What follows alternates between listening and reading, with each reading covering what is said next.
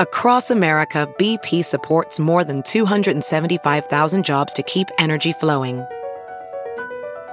Jobs like updating turbines at one of our Indiana wind farms and producing more oil and gas with fewer operational emissions in the Gulf of Mexico. It's and, not or.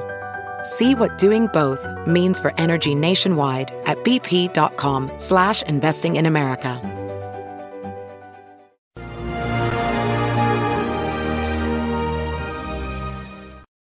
Hi, everyone. Judge Andrew Napolitano here for Judging Freedom. Today is Wednesday, July 20th, 2022. It's about 11 o'clock in the morning here on the East Coast of the United States. Starbucks, which is as mainstream as McDonald's or Apple or Amazon, just made a startling announcement yesterday. We'll show you the announcement in a minute.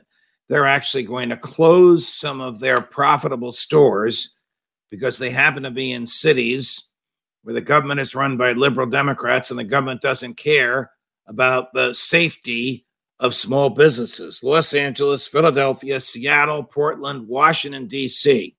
Profitable stores, profitable businesses being shuttered by the CEO, Howard Schultz, a liberal Democrat, because his fellow Democrats can't keep Starbucks employees safe.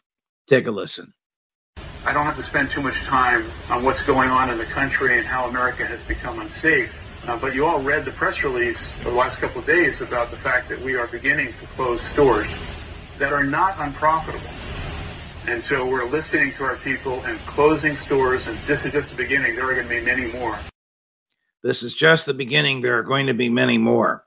I don't like to take aim at a particular regime or political party, but these are notoriously Democratic towns with notoriously Democratic management and notoriously Democratic prosecutors who just can't seem to be doing their jobs. And Howard Schultz, who ran for the Democratic nomination for president 8 years or 6 years ago, is very much of the same political mentality as the people he's now attacking. But he runs businesses, and he can't get people to work in those businesses because the neighborhoods are too dangerous. It's a terrible state of affairs in America today. This is not Joe Biden's problem. It is not the job of the federal government to keep the streets safe. It's the job of local government to do so, not by coddling prisoners because they belong to a certain race or a certain class of people, but by prosecuting aggressively those who commit crimes that cause harm. Because if Starbucks is shutting down, it could be only the beginning.